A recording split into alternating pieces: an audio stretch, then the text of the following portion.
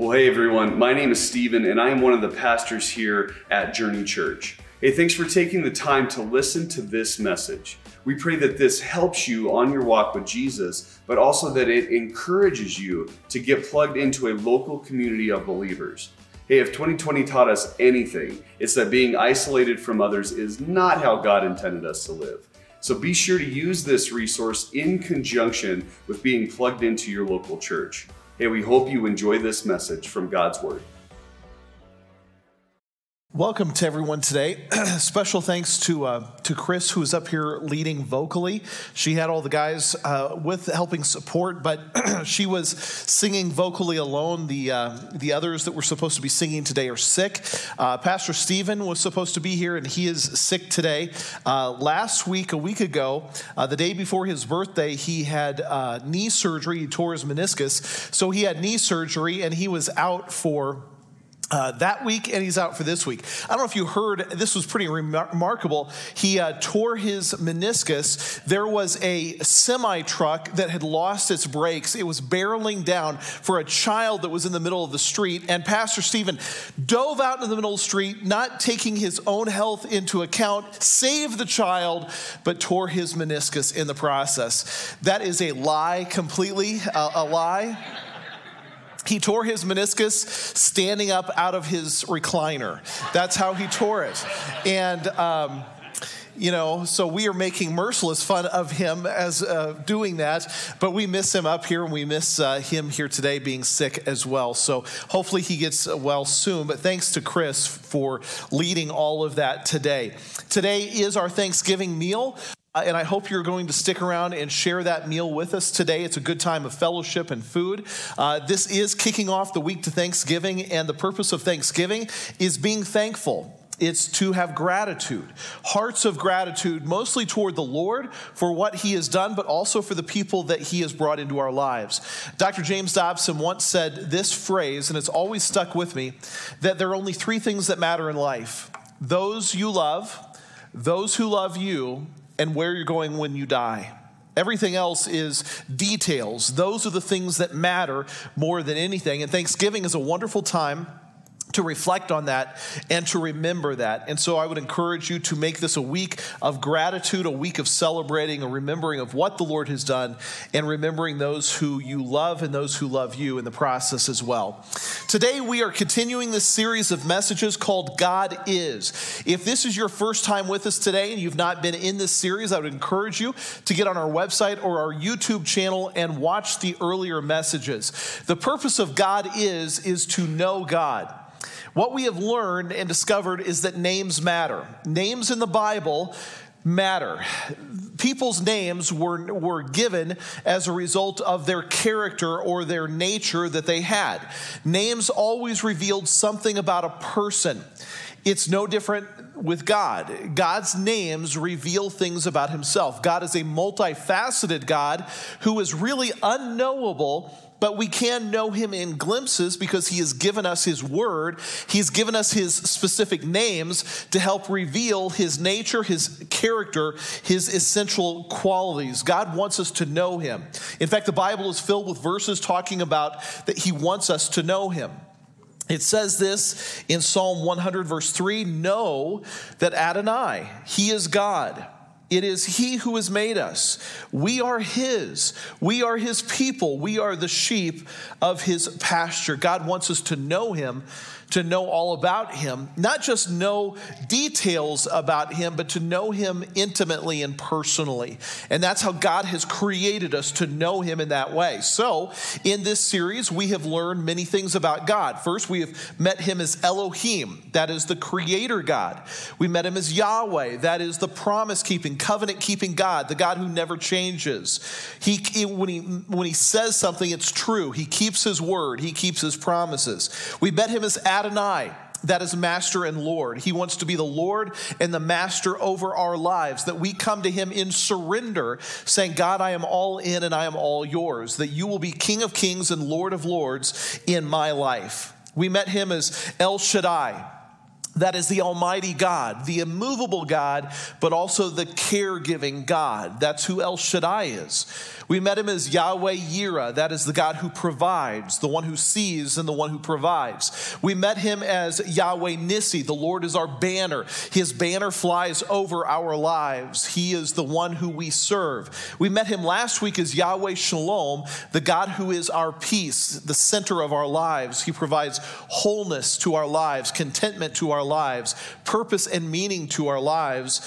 Today, we are going to meet him as one of the most important words, I believe, one of the most important names that we can know him as, and that is Yahweh Sidkenu, which means God is our righteousness. Let's pray as we dive into this today. Father, help us to understand that you are Yahweh Sidkenu, the Lord who is our righteousness. Today, Lord, I pray that we would understand why we need this so desperately. That without this name, we have no hope. That we need to have the righteousness that only you can offer to us in order to have eternity with you. That this is desperately important for each one of us in this room today.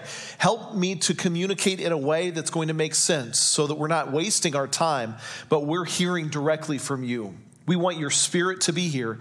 We want you to be our teacher and our instructor, that you would show us your truth. Thank you, Father, for what you're going to do. Protect us and help us to hear from you now. It's in the name of Jesus we pray. Amen. Have you ever tried to please somebody who it was impossible to please? Maybe you have a spouse like that. You've tried to please your wife and she's impossible to please. You've tried to please your husband. He's impossible to please. Will never be happy, will never be content, never satisfied about anything. If you're a student, maybe you have a teacher like that. You can't please your teacher. Or if you're a teacher, you may think the same thing about your students. I can never please my students. They're never happy. No matter what I do, they're never happy. Maybe you have a boss like that. You can never please your boss. Or maybe you are that boss and you think, I can't ever please the employees. They're never going to be happy. All of us have had people in our lives that are hard to please, and we've tried to live our lives trying to please them. I don't know if you ever heard the story. You probably have. But the story about a husband and wife, they were getting ready, or she was getting ready for church on a particular Sunday morning. She was getting herself ready to go to church because it was their weekly routine. They went to church every week. Her husband, though, was still laying in bed. She said, hon, you need to get up and get ready. It's almost time for church. Get up and get ready for church. He said, no, I've decided I am not going today. I don't want to go to church today. She said, oh, come on, get out of bed and get ready for church. It's time to go to church. He said, give me one good reason why I should go to church today. She said, I'll do better than that. I'll give you 2 reasons why you should go to church today. Number 1, first of all, it is Sunday. It is the Lord's Day. It is the day that we go to honor him. He said to that, you're right, it is, but I don't like the church. They don't like me. I don't have any friends at the church. She said, okay, well, let me give you the second reason you need to get up and go to church today. The second reason is this: you're the pastor and you need to get up and speak today. Trying to please people, it even falls on pastors, thinking that we can't please anyone. People are always going to be unhappy. You may have people in your life like that. Oftentimes, people think of God in that same way. I can never please God. He is never happy. He is never satisfied. I will never be able to please him. We have that mentality and that mindset toward God that he will never be pleased with us. Well, today's message, that he is our God of righteousness. He is Yahweh Sidkenu. He is the one who provides our righteousness. This is a good news, bad news sermon today. The good news is this. Psalm 146 verse 8, it says these words, the Lord loves the righteous. The Lord loves the righteous. But the bad news, against the good news that he loves the righteous, the bad news is this. Romans 3:10, it says there is no one righteous, no, not even one. So the good news, God loves the righteous. The bad news, that there is no one righteous. No, there's not even one person who is righteous. That is the bad news. The bad news is we are not righteous. The good news is that God has a name for that greatest need of our lives, the need to be righteous. Today's message is probably, his name is probably the most important of all of the names, because without this name, personally, we have no hope and we have no future. So we need this name. Now, where does this name come from? It comes from the book of Jeremiah. In Jeremiah chapter 23, verses 5 and 6, it says this. Now, let me give you a little bit of background. Jeremiah he was writing this, and the nation was a mess. The kingdom was divided into two. It had been divided after Solomon, his two sons, divided the kingdom. You had Israel to the north. You had Judah to the south. They had become wicked. They had gone astray. They weren't following God in any way, in any manner whatsoever. They had let idolatry creep into the land. They were worshiping false gods, and it was just absolutely chaotic, and it was a mess. And Jeremiah came on the scene as a prophet, and he was warning the nation, saying there's going to be another kingdom who's going to come against our nation. They're going to wipe us out, and they're going to march us off into captivity. We're going to be taken over into what is modern day Iran, into the Babylonian Empire. With that background, Jeremiah writes these words, and these are the words of God when he says this: "Behold, days are coming. It is a declaration of Adonai, when I will raise up for David a righteous branch." Now, what is David? David is a euphemism for the nation of Israel. So he's saying, there's a day that's going to come when I will raise up for Israel something phenomenal. By the way, this is a messianic prophecy, and it happened sometime between 580 and 630 BC, so it was about 600 years before Jesus came on the scene, roughly, and this prophecy is given where God says, I will raise up for Israel a righteous branch. What is the righteous branch? That is the Messiah, the coming Messiah. This coming Messiah, I will bring him up out of this nation, and it will be a future event that will happen. And he, the righteous branch, the Messiah, will reign as king wisely and execute justice and righteousness in the land. In his days, in the days of the Messiah, Judah will be saved and Israel will dwell securely. And this is the name by which he will be called, Yahweh Sidkenu, or Yahweh, our righteousness. To be in the presence of a holy God, a righteous God, means that we also have to be holy and righteous. The word Yahweh Sidkenu means this. It means the Lord our righteousness. It also means, though, that righteousness, and this is what righteousness means, it means to be made right or just. To be made right or just. We need to be made right or just in the eyes of the Lord. And so here's how it works out. You have God over here who's holy and righteous. And then you have people on the other side of a great chasm who are unholy and unrighteous. If we want to be in the presence of a holy and righteous God, He requires us to be holy and righteous ourselves. Well, we're going to attack this message today with three parts. Number one, we're going to look at the problem. Number two, we're going to look at the solution. And number three, we're going to look at the results or the benefits that happen. So let's look starting at the problems. The problems are really summarized in a statement out of the book of Job. The book of Job, by the way, is the first book written in the Bible. I don't know if you knew that. It's the oldest book of the Bible. It happens right after the time of Noah. Job would have been on the scene not long after the time of Noah, and this is what is written in the book of Job. He said this: of God, dominion and awe are with him, God. God establishes shalom in his heights. Now, we learned about shalom last week. Can God's armies be counted? The answer is no, it cannot be.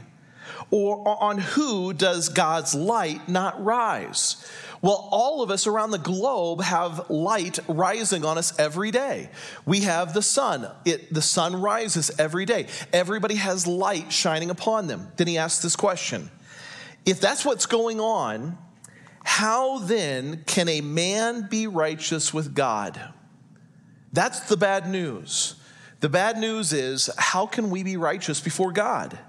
How can one born of a woman be pure?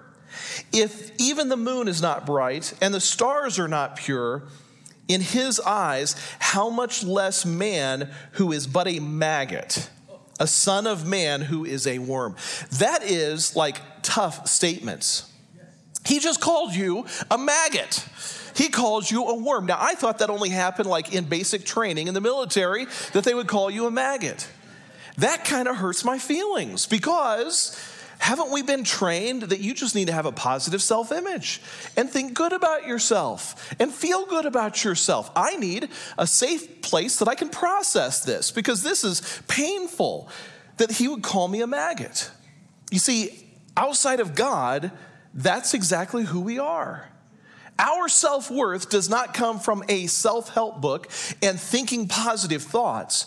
Your self-worth comes from God when he has invaded your heart and your life. That's where self-worth comes from. So what is he saying? He's saying God is holy and righteous. We are unholy, unrighteous maggots, worms. That's bad. That's the problem. The problem is we have a holy, righteous God, and I am unrighteous and unholy. Well, I said problems. Let me show you the two problems. Number one, the first problem is this, that God alone is righteous. It's him and him alone. He is the only one who can stand on this side, because he is the only one who's holy and righteous. It says this in the book of Isaiah. God says, "Turn to me and be saved, all the ends of the earth. I'm God, there is no other. By myself I have sworn, the word has gone forth from my mouth in righteousness and is irrevocable. That to me every knee will bow, every tongue will swear.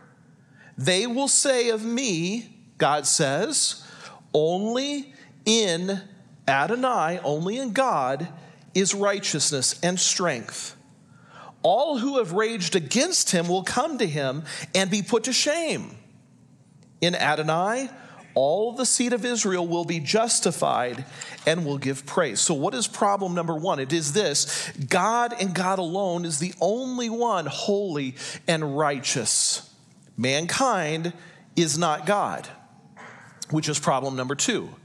Problem number two is this: my own attempt at righteousness is worthless to God. What is my own attempt to make myself righteous? That's called religion. Religion is where you and I try to earn our way to a holy and righteous God through our own self-efforts. We try to be good enough, do good enough, act right, thinking that I can move myself from unrighteousness to righteousness through my own attempts. That's what religion is. Religion is mankind's attempt to climb out of the pit to the holy God. Religion does not work. You cannot, by your own efforts, ever climb your way out of the pit and reach the holy God. Let me give you some examples of this. God gave the people in the Old Testament what was called the law. In Hebrew, it is the Torah. The Torah is what the majority of the Old Testament is about. The Old Testament talks about the law, the Torah, talks about the history, it has some prophetic things, talks about, and there's some poetry parts of it. But the majority part of it is about the law. God gave the law. The law can be summarized in 10 statements. Then the rest of the majority of the Old Testament is about those 10 statements being lived out in life, or the rules and the requirements around those 10 statements. Now, we call those 10 statements the 10 Commandments. If you want to be righteous, you have to keep all 10 commandments without fail, never, ever messing up or making a mistake. If you can do that, you can move yourself from unrighteousness over to the righteous camp. So what are the 10 commandments? Let's just quickly talk about those. Let me just throw out a few of them. Okay, here's one of them. One of them is do not covet. Well, that's one of the 10 commandments. Do not covet. Well, what is coveting, you may ask? Well, coveting is wanting something that somebody else has. The thing that somebody else has could be a spouse. It could be a car. It could be a house. It could be a stock portfolio. It could be a job. Multiple things. Could be a talent and an ability. And you look at them and you think, I want that. I need that. I have to have that. If you have ever done that, you have coveted. What does that mean? You've broken the law of God. If you have ever coveted, now you're unrighteous and you have no hope. Okay, let's take a simpler one. There's one in the 10 Commandments that says you should not bear false witness. What's another word for bearing false witness? It's lying. Okay, lying. Have you ever lied? I told a lie up here this morning when I said Stephen was brave and heroic. That's a lie. So, I told that lie. He is brave and heroic. I just want you to know, I love Stephen. He's phenomenal. So I make fun, but anyway. But I told a lie. Now I said right away, no, I'm just kidding. That was a big lie. But that just makes me guilty. Have you ever lied? Think back to when you were kids. You ever lie to your parents? Parents, you ever lied to your kids? You ever lied to your spouse? You ever lied to your employer? Ever lied to your employees? You ever lied to your friends, siblings? If you have ever lied, you are now unrighteous and you cannot get to the righteous camp. Now you are forever doomed. There is no hope. God says things like this: do not commit adultery. You may think, well, I've never committed adultery. I would never do that. Okay, Jesus equates adultery in the Sermon on the Mount with lust. If you have lusted, you're guilty of adultery. Have you ever lusted? You ever lusted after someone? Looked at something you shouldn't have looked at? Had that heart that you should not have had? If you have, you're now guilty and unrighteous, and you can't get to God. There is no hope. You ever committed murder? You may say, no, I never committed murder. Okay, well, Jesus equates murder with hatred of somebody. You ever hated somebody? You ever been angry? Jesus uses that language. If you've been angry, it's about the intent of your heart, then you are guilty and you have no hope. That's the problem. The problem is that my own attempt at righteousness is worthless to God. You ever taken the Lord's name in vain? Have you ever put anything ahead of God in your life? You ever created idolatry in your life? Now, you may think, well, I've never done idolatry because I don't have little statues that I'm worshiping. That's not what idolatry is. What idolatry is putting God last and putting something else into the place that you are worshiping. We do that in our society all the time. We worship money. We worship technology. We worship medicine. We worship actors and actresses. You worship people at times on YouTube thinking, I want to be like them. I want to be a YouTube influencer. If you have ever done that, you are now in the unrighteous camp and there is no hope. And God says that man's attempt at righteousness is worthless. Look at what he says in Isaiah. We have all become like one who is unclean, and all our righteous deeds, our attempts to reach up to God, are like a polluted garment. Now, other versions of the Bible say filthy garment, and the literal Hebrew word is describing menstrual rags. God says that's what your attempt to reach up to me, acting righteous, looks like. We are unrighteous before God, unholy people who have absolutely no hope, with a chasm between us, between God on one side and us on the other. I remember reading a story. The story was from many years ago. It was in La Junta, Colorado. And it was a story of a guy by the name of Lee Davis. Now, Lee Davis was a very popular DJ. He worked at a convenience store. He attended church regularly. Everybody in town loved him. His friends loved him. His neighbors loved him until the day that they found out that his name wasn't Lee Davis. His real name was Henry Andrews. He was a convicted murderer who had escaped a Georgia state pen many, many years ago. He was talking to his manager of the convenience store when he was arrested and said, I feel like I have served my time already. Well, the answer to the state was, no, you haven't. Just because you think you have, you haven't. And they took him away for life for not only murder, but also escaping.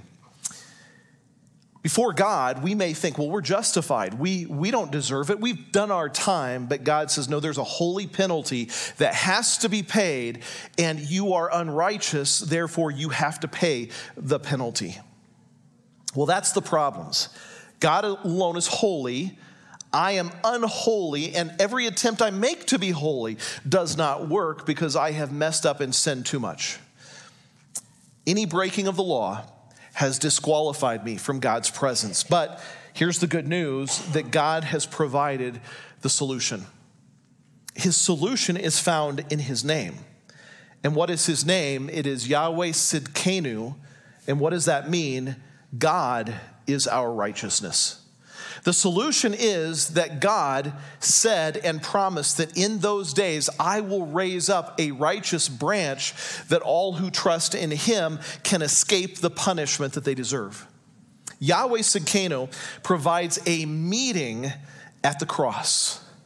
The cross is the most pivotal point in all of human history. It is the point of God's plan coming to fruition. It is God's essential plan being carried out at that moment of the cross.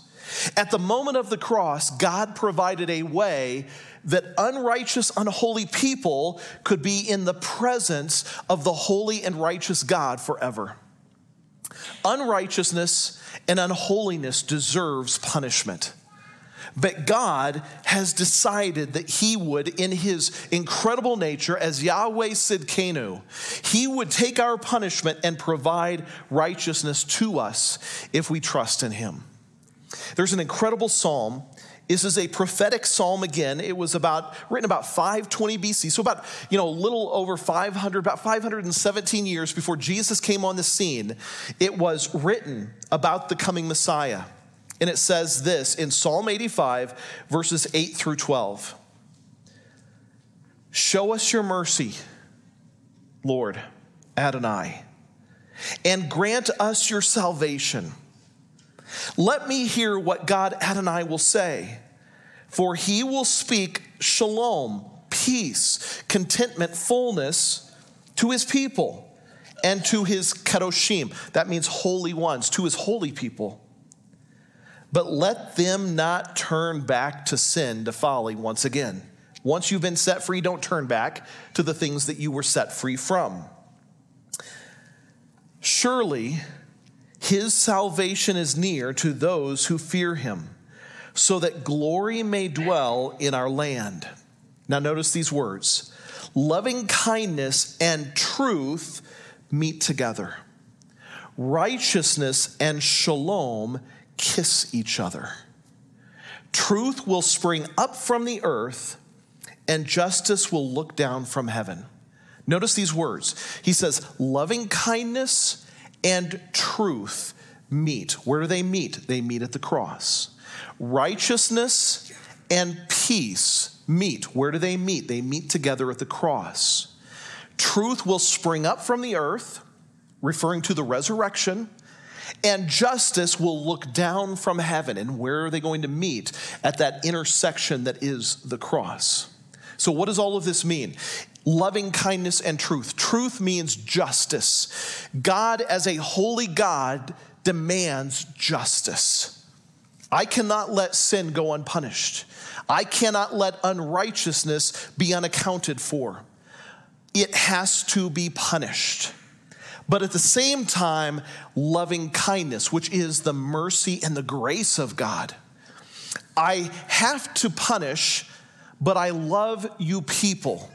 So I will do something instead. I will meet it together at the cross, providing my son. He will take my justice, and you will get my loving kindness. What an exchange that is. That is incredible. He says, at the cross, my righteousness, my holy demands will be thrown upon Jesus, and you will receive peace. Again, how amazing. God says justice will look down, it demands punishment, and then truth will spring up. At the cross becomes the moment in time that God has said, I will take unholy, unrighteous people and I will bridge the chasm so they can be with me in holiness and righteousness forever. It is the greatest news of the Bible. If you don't have Jesus as the intermediary in your life, you are stuck in unrighteousness and you will deserve the punishment. We all deserve punishment. We all deserve eternity apart from him. We all deserve the punishment and wrath that Jesus took, but in God's loving kindness, he took the punishment for us. Albert Midling, who was a poet in Britain in the 1800s, said this, our sins were placed on Jesus' head. 'Twas in his blood our debt was paid. Stern justice can demand no more, and then mercy can dispense her store. That is the picture of what happened at the cross. Paul says this in Romans 3. But now God's righteousness, his justice, apart from the law, the Torah, has been revealed, to which the Torah and the prophets bear witness. That's what it said in the Old Testament. Namely, the righteousness of God through putting trust in Jesus, Messiah Yeshua, to all who keep on trusting. For there is no distinction. All have sinned and fall short of the glory of God. They are set right as a gift of his grace through the redemption that is in Messiah Yeshua. So what is the ultimate solution? You have a holy, righteous God who demands justice and punishment. You have an unrighteous, unholy group of people, which is everyone. For all have sinned and fall short of the glory of God. We deserve punishment. What do we deserve? Hell, hanging on that cross, all of the pain and the suffering that Jesus went through, eternal separation from God forever. But he provided a solution, and the solution was this. Jesus would go to the cross on your behalf. He would take the punishment that you and I deserve. All of our sins are placed upon his head. The justice of God is satisfied in Jesus. And the love and the grace of God is given to us if we trust in him. If you do not trust in him, you will be under condemnation. If you trust in him, you will escape the condemnation and you will have the ability to be in the presence of the righteous and holy God. That's the solution. It's an amazing solution. It is a gift given. We're about to go into the Christmas season, and one of the greatest things about the Christmas season is that we could not reach God because we're in a pit, and religion doesn't allow you to reach God, but he came down to reach us with his son to pull us out of the pit of despair that we are in. So that's the solution. The problem is we're unrighteous. The solution is he is the Lord of righteousness and makes us righteous if we trust in him. Finally, what are the results? The results, you could say these are the benefits. And there's one prophetic statement made in Isaiah 32, again about the future Messiah, that gives us the benefits when we trust in Jesus' righteousness. When we trust in him and we are made righteous just by trusting in him, there's incredible benefits that happen. Let's look at these. And I want to point out these words. And we'll close with this. Isaiah 32. Then justice. Now, what is justice? That is the righteous God having justice. Punishment has to happen. We're not taking away the punishment. Someone has to be punished. his son was on our behalf. Justice will dwell in the wilderness, and righteousness abide in the garden. The result of righteousness for you and I will be this. One, it will be shalom. Now, we learned about that last week. Shalom is the peace of God, the contentment of God, the completion, the quit striving, the trusting in him. When you trust in Jesus, you start to feel a peace that you have never known before. There is a peace that surpasses all understanding when you finally trust him.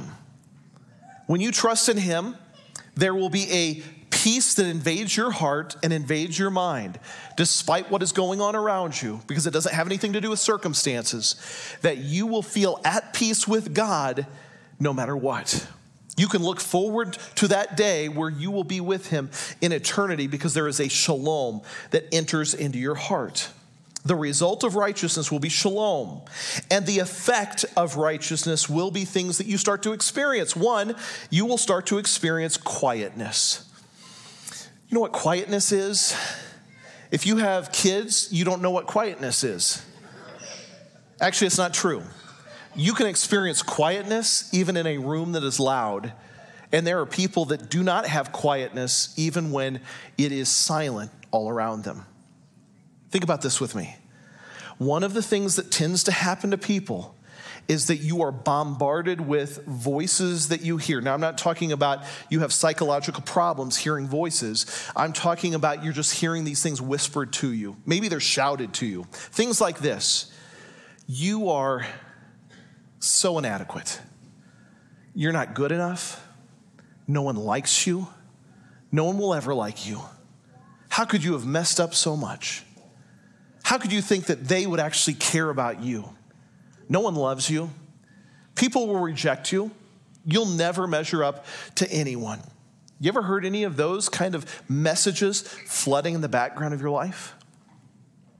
When you come to trusting in the righteous God and you trust in his righteousness, all of a sudden, it's quieted. I don't have to worry about what people think. I don't have to worry about what people say.